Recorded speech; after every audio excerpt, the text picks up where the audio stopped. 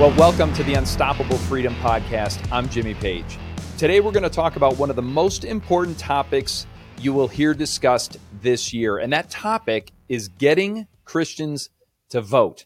Elections directly and seriously impact every aspect of life in America, from the local level to the state to our national elections. The men and women we elect will make life better or worse for those of us in the field. People of faith in Christ can, if they participate and if they vote in sync with biblical values, have the power to sustain the greatest nation the world has ever known or not. Our guest today is an expert where faith intersects with community impact and civic duty. His name is Jason Yates, and he's the CEO of My Faith Votes, an organization that motivates and equips every Christian to think, pray, and vote. His passion to see Christians act on their faith to make a difference in their communities and in our nation has made a measurable impact on Christian voter turnout since its inception. Jason, welcome to the show. Jimmy, it's an honor. I'm so glad we were able to make this finally happen. What you're doing and what this podcast is doing to, really connect people.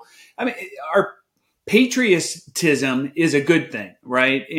But our faith is even more powerful, and that's really what should motivate us. And I think there's a call for people. I mean, you talk about in your intro, voting. I think there's a call specifically because of our faith to be engaged in this process. Yes. Oh, I can't wait to get into that topic because I don't think everybody sees it the same way you do and the same way I do. And that's why this podcast matters. That's why your message today is going to matter. But as we get started, first of all, let me just say thanks for the work that you and your team are doing. It really is making a huge difference. It's made a huge difference actually in my life as I've considered the candidates and the issues and the things that matter most to me. So thank you for that. Yeah, you're welcome. Well, tell us a little bit about who you are, about who My Faith Votes is, your vision, and what you do to make a difference. Yeah, well, I'm not so sure people really care all that much about who I am, but what I'll say is this: we got started. My Faith Votes got started. It's a little bit in the family. It's through my uncle. He's an attorney and literary agent, and he represents a lot of Christian authors. Walk into a Barnes and Noble, go down to the Christian section, and there's plenty of authors there that he represents. One of those is Dr. Ben Carson, and he was working with Dr. Carson on some of his really powerful books, and one of them called One Nation. And it's really about how to bring our nation back to its founding, its roots. And as you mentioned earlier in your introduction, a key element of that, how we do that, is very much connected to our decision of whether or not we're going to vote. And so in writing that book, my uncle had learned that there were 25 million Christians in 2012 who were registered but didn't vote. And Jimmy, I just want to put that in context for you a little bit. Okay. What's the average church size? Let's be generous and say that the average church size is even 150 people. Okay, 150 people. If it's even that means that 25 million Christians is equivalent to 167,000 churches saying, I'm out. I'm not going to vote. Okay? But here's another thing. It's the equivalent of the number of registered voters in 22 states. Think about that. Gosh. The number of registered voters in 22 states saying, I'm out. I'm not going to vote. It's a lot of people. It's a huge amount of influence. And we as Christians have to recognize, that our faith has something essential to contribute, and we need to be involved and engaged in the process. So we started My Faith Votes. We said, man, we got to do something. We invited Dr. Carson to be our honorary national chairman. He was in 2016. Of course, he went on to be part of the administration. And so we reached out and invited someone who's been in politics, been a pastor, ran for president. That's Governor Mike Huckabee, and he's walking alongside us in this as well. So I just get the honor and pleasure to be kind of connecting and walking alongside some really incredible people who are really smart and, more importantly, really wise. And and we're doing all we can in this to reach, to motivate, and equip Christians to vote and vote biblically in every election. It's amazing. Okay, so just to back up, the numbers that you just shared are outrageous. Yeah. I wonder how many people like me have any sense of the number of people that are believers in Christ that are completely disengaged with our voting process. And I know that another stat you talk about is that 65 million believers don't engage in their local elections. And if we have learned anything over the last 2, 3, 4 years, or maybe 20 years, but if we've learned anything, is how important those local elections are, whether it's the school board or it's city councils or it's public health officials or it's state elections, that's where the rubber meets the road in many ways, because policy and mandates and shutdowns and school closings and all of the other destructive decisions that are happening in many ways are happening at these local and state levels. If 25 million aren't voting in the national elections and 65 million are disengaged from their local politics, what kind of impact? I mean, that's a huge opportunity, isn't it? Yeah, it's a huge opportunity. I often quote Galatians 6:10. It says, "As we have opportunity, let us do good to everyone, but especially those of the faith." And I believe voting is an opportunity to do good, because we know that we represent biblical principles that indeed are good for humankind. And we need to bring those forward. We need to bring that influence. If we stay out, Governor Mike Huckabee once said, do you do your dishes? If you don't do your dishes, the pile of dishes just, increases. The flies start swarming around. The stench increases. You got to roll up your sleeves, right? And you got to go do the dishes. But if we stay out, if we abdicate that field and we say, I'm out, then of course the only values that are going to be represented are those that we don't align with. The great thing about the United States of America is it starts with the premise, we the people. It means that all of us can and should bring forth the values that we hold dear.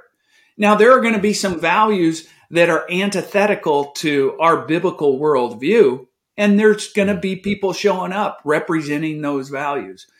We as well should show up and make sure that our values are represented. You use the term destructive policies. I think there are very destructive policies. Yes. But Proverbs 18:9 says, the lazy person is just as bad as the one who destroys things.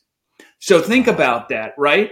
That there are destructive policies. There are people in place who are putting forth policies and bills that are destroying our nation, are actually destroying our families, our kids' futures. But the lazy person is just as bad as the ones putting those forward. That if we stand on the sidelines, hey, we're just as bad because we're contributing just as much. That's amazing. That perspective, that's going to be convicting for some of us, right? Because you cannot continue to be passive, sit on the sidelines, hope, kind of click your heels that everything's going to work out, because it's not.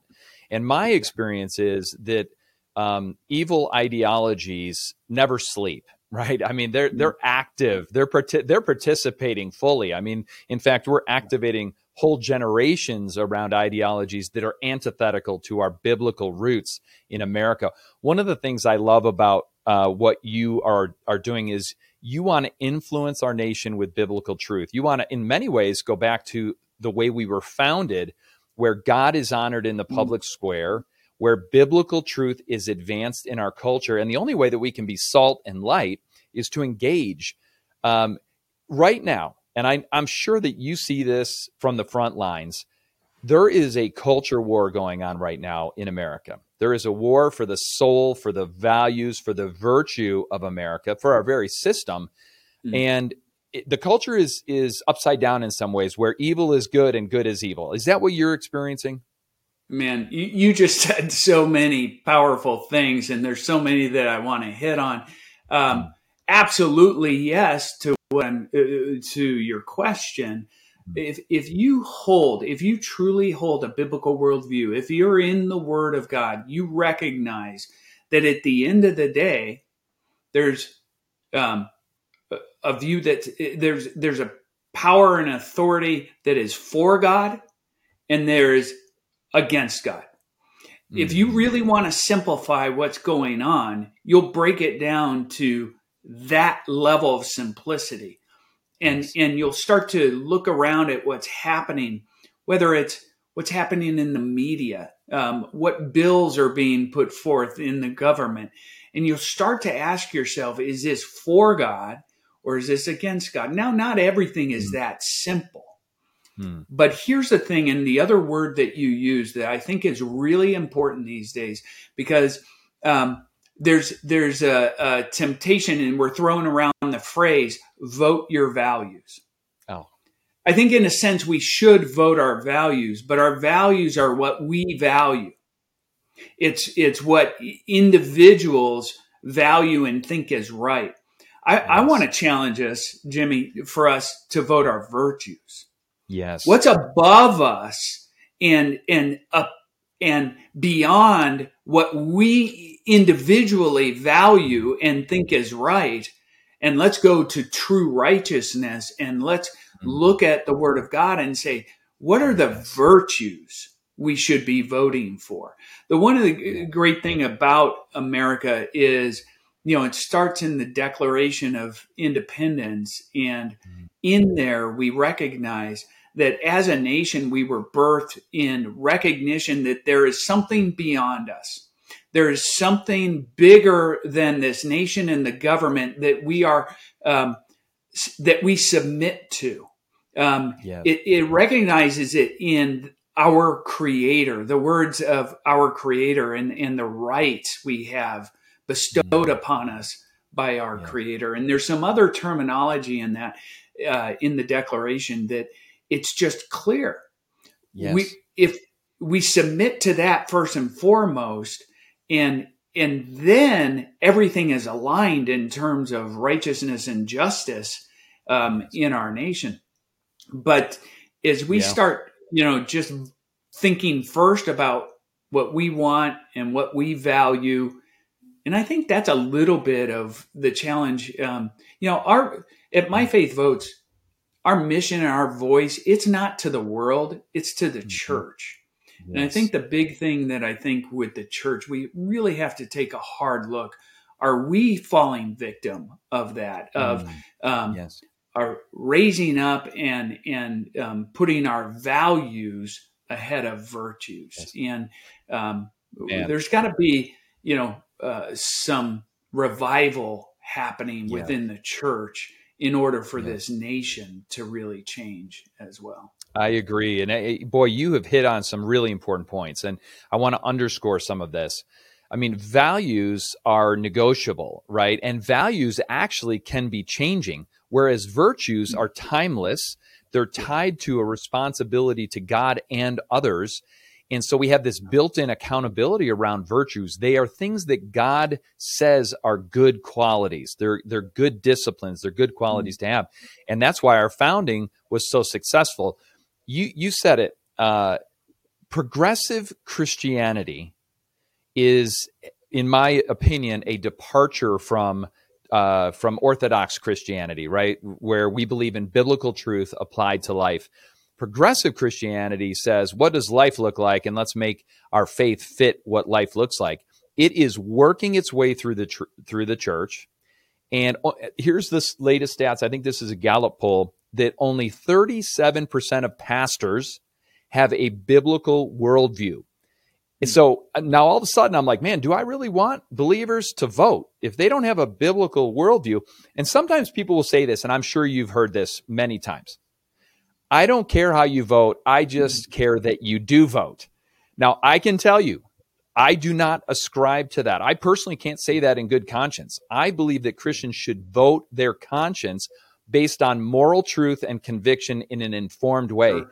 That's one of the reasons I love My Faith Votes, because you have a clear conviction around core elements that people should be considering when they vote. Tell us a little bit about that. Well, in the intro, you laid out the formula that we ascribe to, which is pray, think, and really that third one is act. Our primary action is voting. And so we're helping to equip the body of Christ to do those three things. You know, Hebrews 11:6 says, without faith, it is impossible to please God. And then in Romans, it describes how we build faith, and it's listening to God. And so how do we listen to God? Well, we listen to what he says and how he leads us, but we listen to the word of God and we think well about that. So the first thing is, if we want to please God, and I hope we all raise our hands and say, yes, I desire to please God. So if we're going to do that, and in this sphere of politics, the first thing that we need to do is to listen to God. So we approach him through prayer, and we approach his word, trusting that it is true and right. But what do we see in the first book of the Bible, in Genesis? You see the serpent, and just as he always does, he said, did God really say? And so we listen to that voice, that lie, and it's happening in the church. You see it with deconstructionism, where they were breaking it down and saying, I don't know that God really meant that. Let's break all this apart and let's rebuild it up to the values that we have.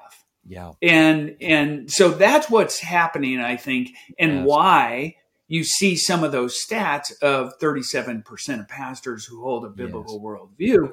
I think that was the number you gave. Yeah. And it's a bad number, isn't it? I mean, like, that's a really bad number. That's almost as bad as the numbers you started with, the 25 million. It's like, this is bad news. Yeah. It's bad news. And you know, I'm not going to knock pastors in general, but I just want to plead it for anyone who is a pastor. Man, people out there, they're hungry to hear what the word says, and the teaching that each and every pastor is charged with delivering, to know how to navigate these interesting times when you have the world lying about things and just confusing topics. And so, man, I just encourage every pastor out there, be bold, because your congregation needs it, wants to hear it, wants to hear the truth of God really spoken boldly around these really important issues that, by the way, these aren't political issues. Exactly. These are cultural. These are biblical. There are solutions that become political.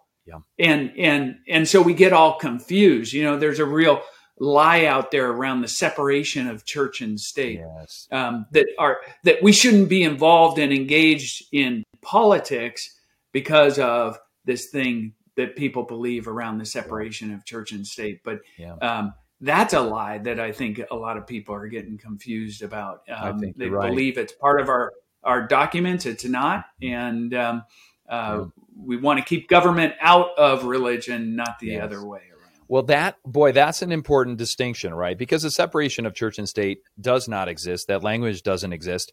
However, in our founding documents, of course, there is protections for people of faith. There's protections for the free exercise of your faith. We've gotten some great Supreme Court rulings recently that says you don't have to check your private faith in the public square. You can be who you are, and you can express yourself and your faith in the public square. I think of Coach Kennedy with a big win at the Supreme Court level with our friends at First Liberty and ADF. I mean, they're winning, and they're winning big.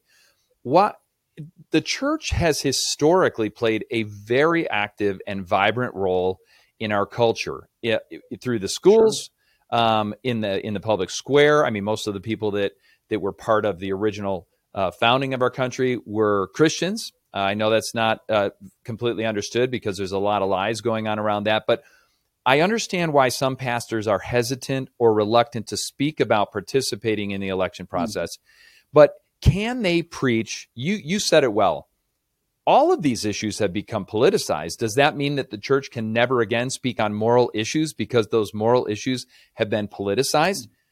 Can pastors preach about these most important moral issues, even though they've been hijacked by politics, like abortion, immigration, rule of law, gender issues, marriage, even the family? Can they do that, and do they have an obligation to do it?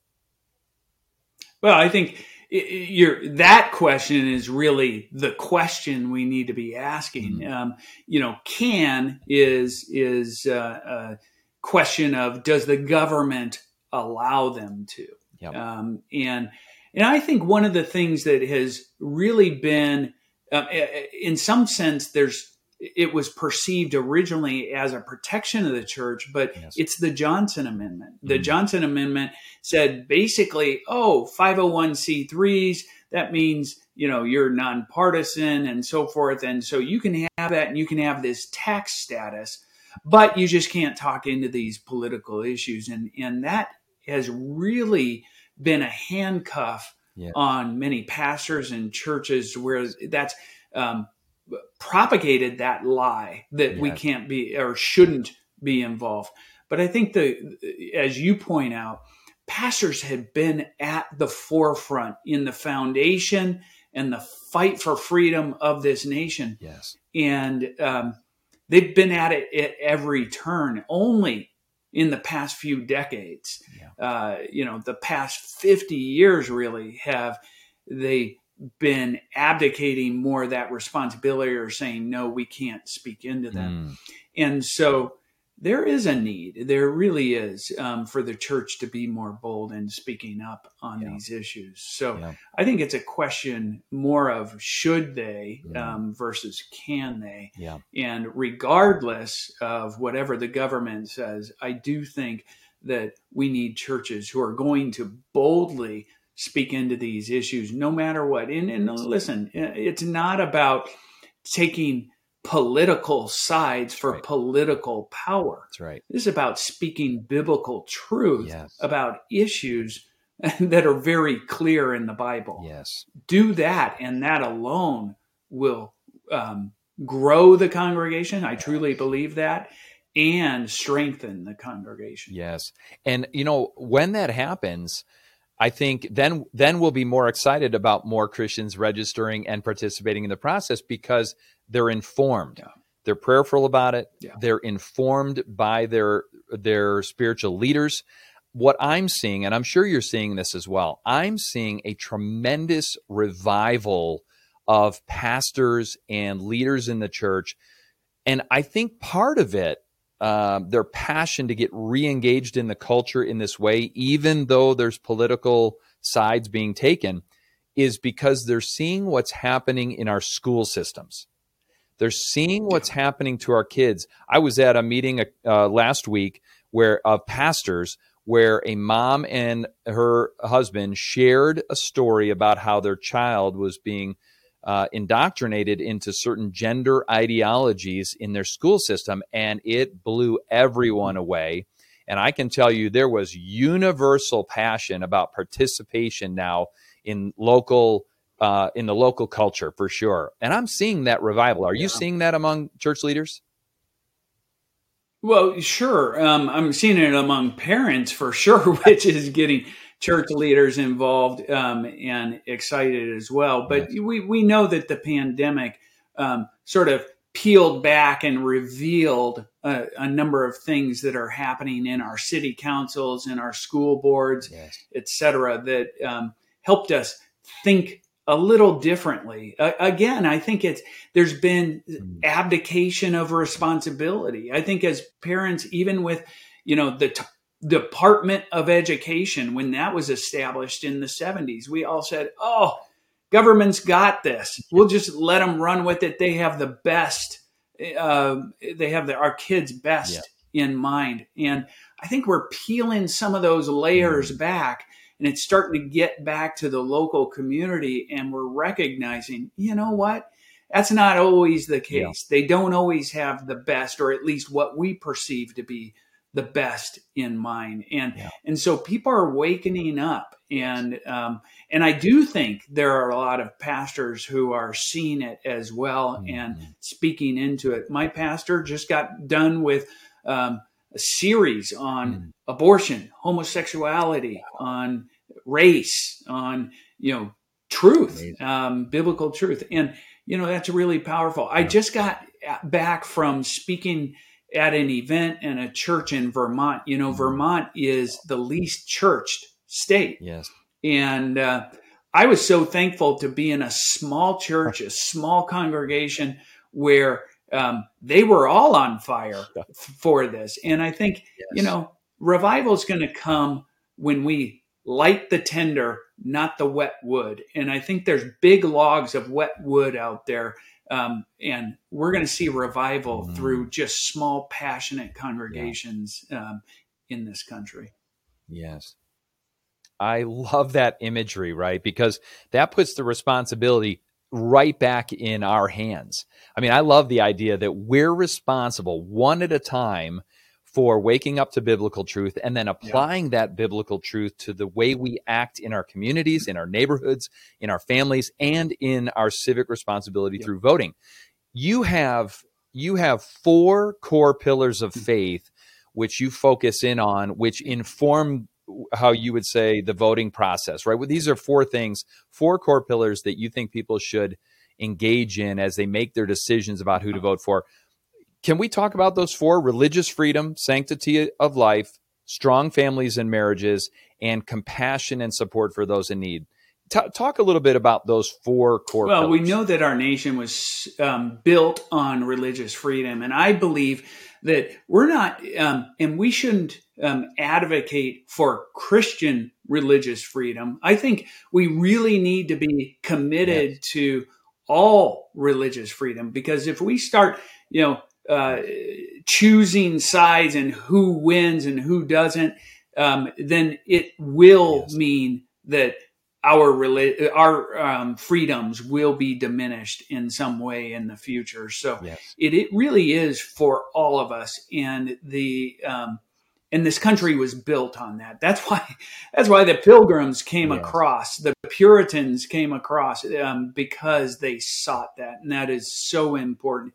But as I look at and think about the threats to religious freedom, we're slowly moving to a red level of threat, because you think about it. You mentioned, the coach, who was praying on the sidelines.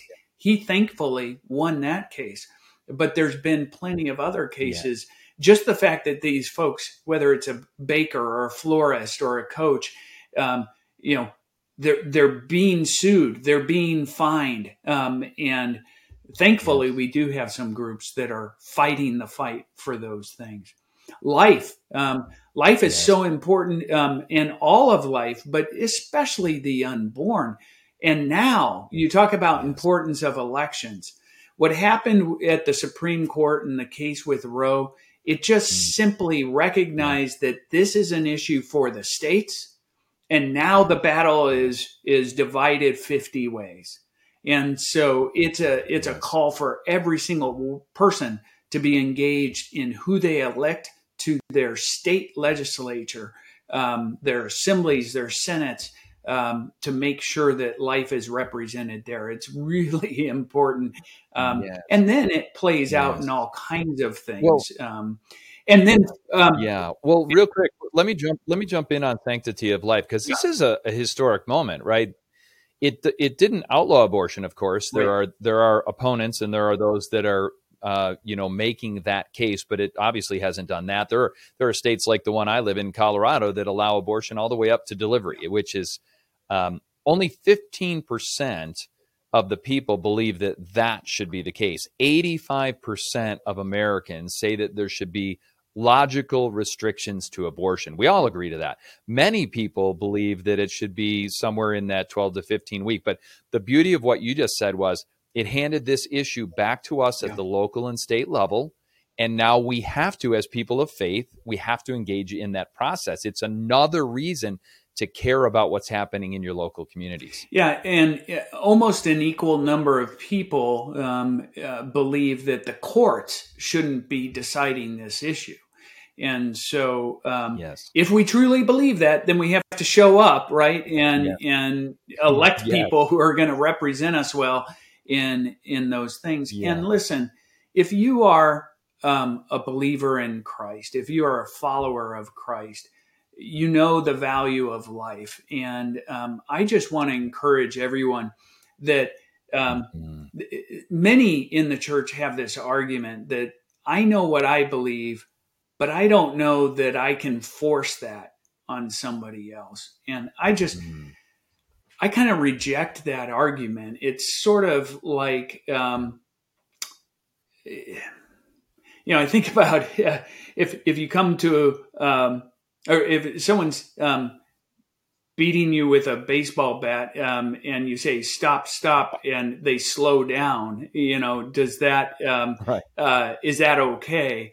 And the same kind of thing that if we just say, let's slow it down and we'll let, some people have it and others, it's still painful for our nation. The undercurrent of what's happening and the disrespect for life is there, and an undercurrent in our policies and bills. So I encourage everyone. And real quick, Jason, I think this is really important, what you've just said, right? That this abortion is symbolic of whether we value human life or not. And that's why people of faith have to engage, right? Science tells us that at conception, that's a human life. Yeah. And then we've got great organizations like Live Action, and there's so many advocates like Christine Yergin, who's been on our show. I mean, just so many out there fighting this fight, who we know too much now because of ultrasound technology. We know exactly what's happening in the womb at all stages. So science tells us that that's human life. But what our faith does is it informs us as to the value of that life and whether it's worth protecting. And that's the beauty of what you're doing, is you're helping people to realize that your faith should inform your vote because that life is important. Yeah. And we have to be wise to the way things are developing in our nation, because now as Roe has been overruled, now there's strong pushes for various reproduction rights, which start to creep into this combination of life and sexuality, because the reproductive rights start to be a conversation about, who can do what, and the whole gender fluidity conversation starts to creep in as well. So it's all connected. We just have to be wise. We have to be biblical. We have to be wise, and we have to be bold and stand up and be a part of the process. I love that. So those are the first two core pillars. Then you talk about strong families and marriages. Why is that so important to My Faith Votes? Well, it's the nucleus of our communities, of our families, and so I think, go back to what we saw in Genesis, right? That question of, did God really say? And so we're starting to see some of the breakdowns of, do you really need a mom and a dad? Aren't two moms, two dads okay? Isn't it okay that we teach your kids that there's options and all of this? And here's the thing. I remember my dad once saying, this was back when I was early 20s, just graduating college. And I remember him making the comment that I can't imagine raising kids now. And that was way back when. I'm in my 50s now. And Right. and I look at what's happening and I say, man, it is so hard. We're raising confused, Yes. I'll just say that, confused kids. And it takes everything as a Christian parent to eliminate all that noise and help them grow up spiritually strong. So what's happening? Well, look at what's happening with mental health. Look at what's happening with suicide rates amongst kids.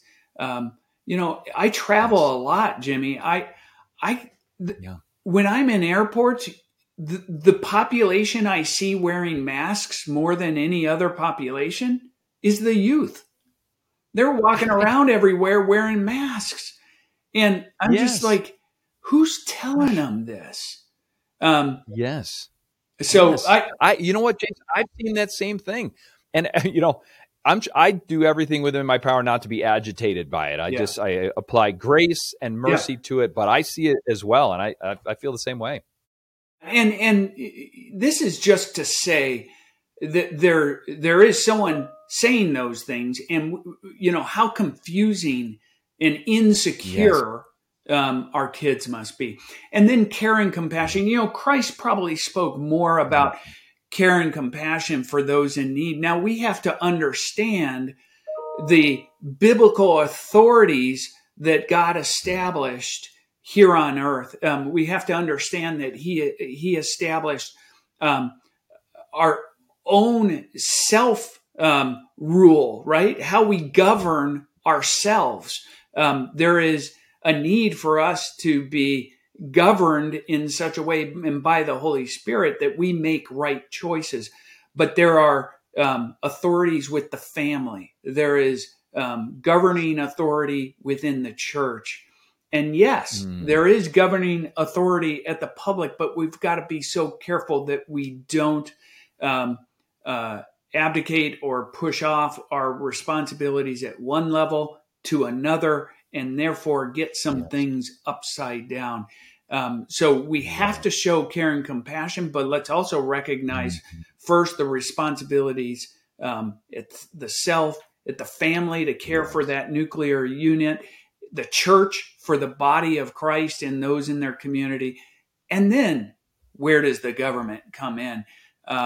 So those are important concepts. And we have to think well and understand, what does the Bible say about those things? We can know how to support those candidates who represent those views. So good. And, as we engage at the local levels, it's even more important, right? Because you've seen it happen where the parental rights are under assault from our political leaders.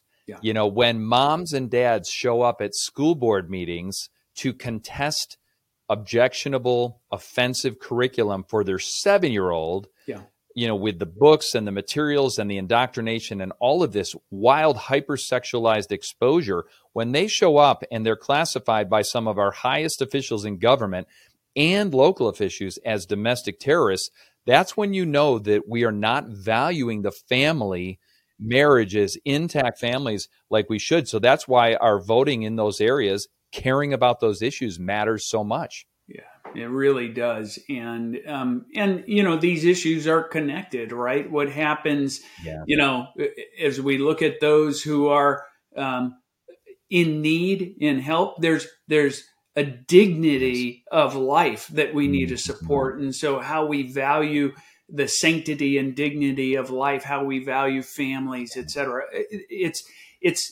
connected. It's, I don't know if I want to use the word circular, but there's certainly connections that make sense in how we think about these issues, how we think biblically. Yes. Yes. And, helping others in need. I was just thinking how interconnected they are.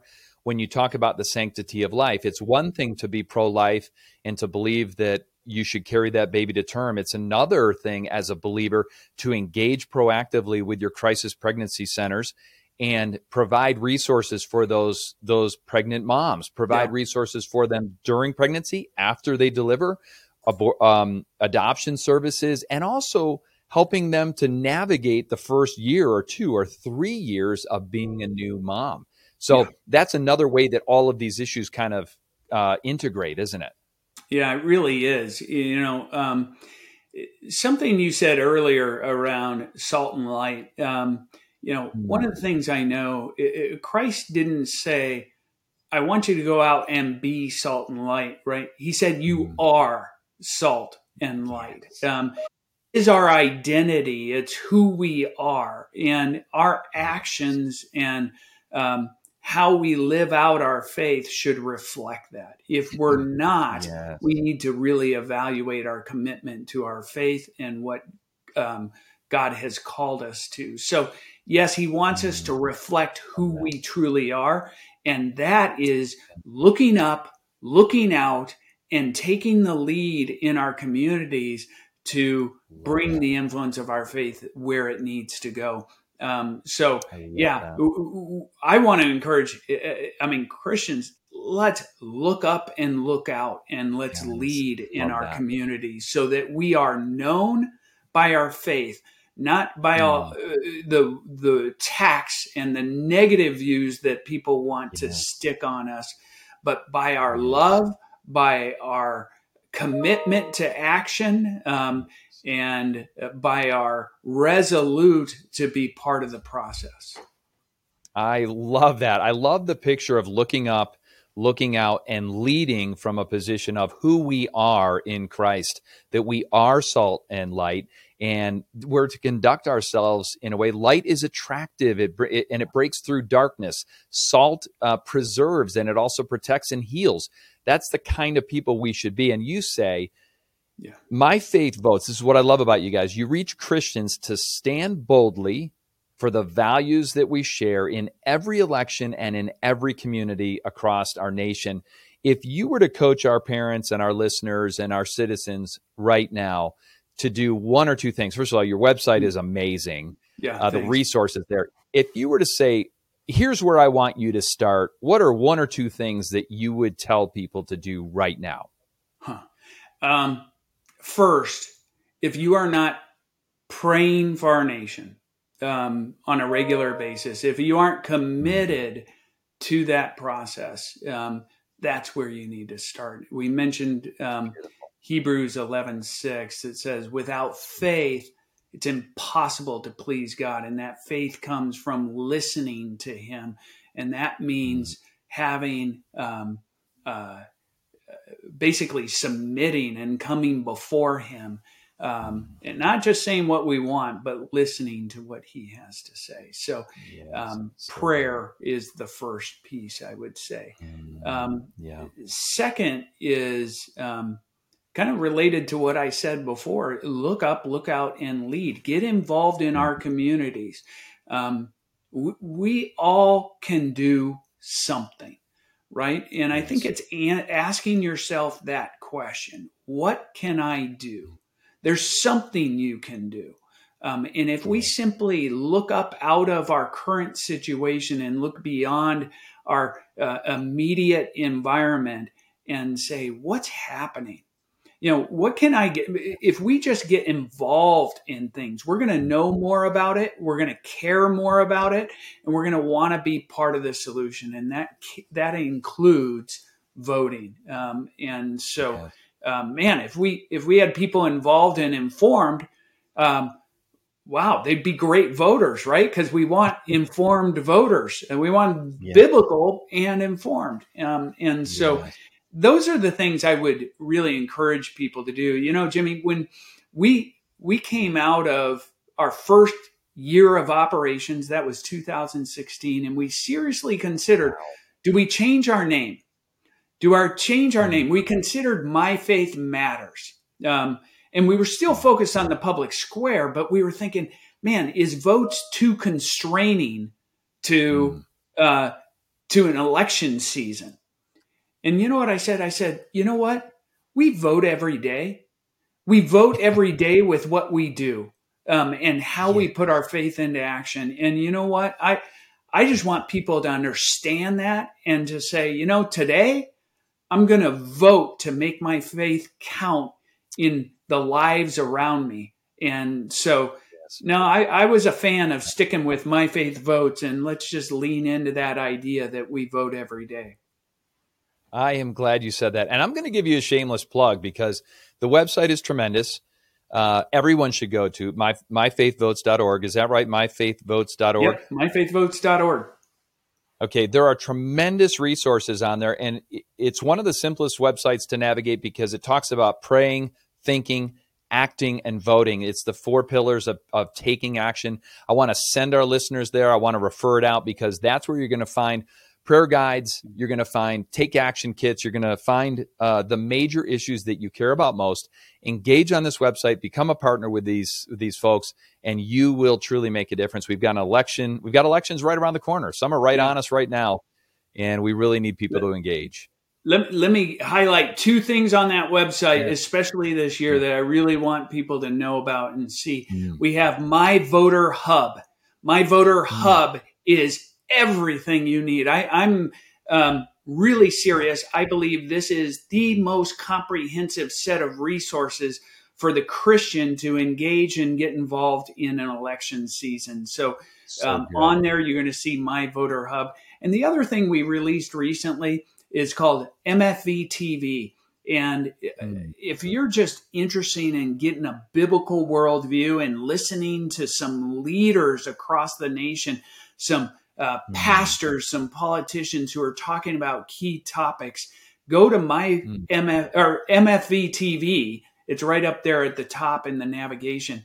And there's a lot you can get and maybe binge watch some things and just, I think you'll find it really valuable.